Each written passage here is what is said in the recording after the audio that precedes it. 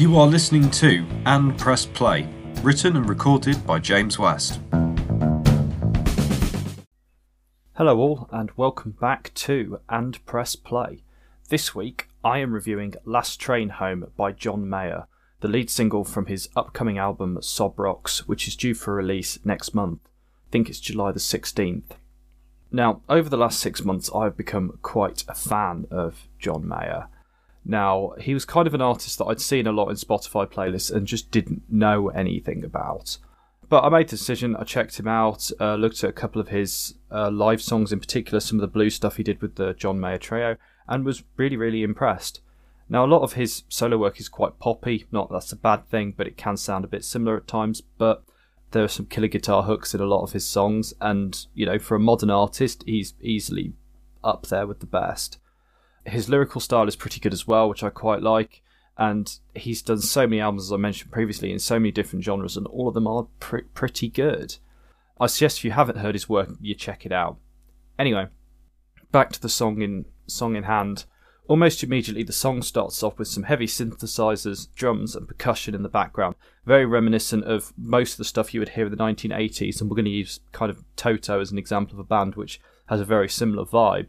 The mood across the song is incredibly upbeat, and the percussion in particular gives this a very kind of summery party vibe.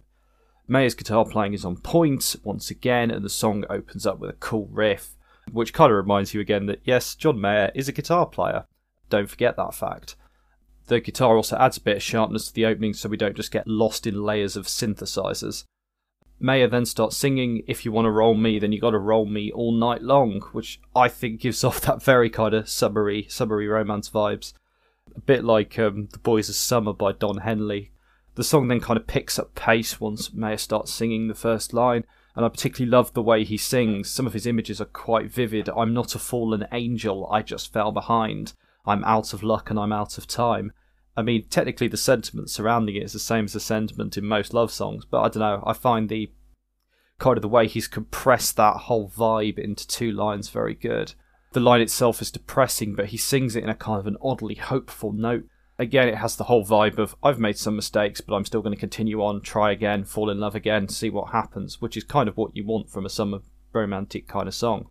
The verse finishes with the "I'm running for the last train, I'm running for the last train home," which gives this song a sense of urgency that it really needs and propels it along. We are then presented with a brief guitar solo accompanied by the synths. The second verse again has some interesting imagery in it. No matter how you work it, things go wrong. I put my heart where it don't belong. You know, again, there's a simplicity in the images which I like. You know, I like this line because it shows a willingness to accept things go wrong and then to move on from it and try again. I particularly think the ending of this song is superb. The repetition of "I'm on the last train running" and "I surrender" help really finish this song in a climactic way and keep the energy up till the end. Mayer gives us some great electric guitar solos as well, which make the song better and adds that sharpness to contrast against the synths. We also get a cameo from the country singer Maren Morris, who provides backing vocals at the end of the song and provides a good contrast against Mayer himself. The song ends on a high and leaves you wanting more, which I think is a new trick, as Mayer normally ends his songs in a very kind of satisfying way with some nice guitar outro. I think leaving us wanting more is probably a good marketing technique as well, but certainly makes us all very excited for the upcoming album. I've played this song a lot. It's only been out a week and I've probably played it a good dozen, if not more times, so that kind of gives you a sense of how much I've warmed to it personally.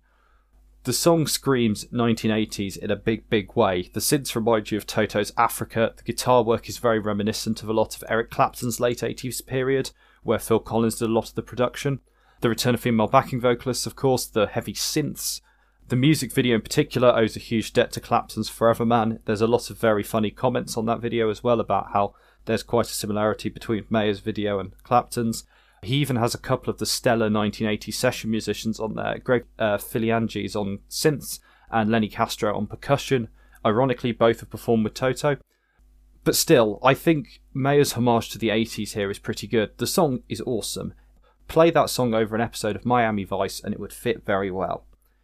To conclude, I'm giving this song a 4.5 out of 5. I've listened to this song an awful lot of times, as I said. I love the whole 80s feel of it. I think Mayer's guitar playing is superb and I love the summer vibes. My only small complaint is that it would have been nice if it was just a bit longer as Mayer seems to be writing shorter songs at the moment. Thank you for listening. Hope you enjoyed this episode, and I'll see you next time.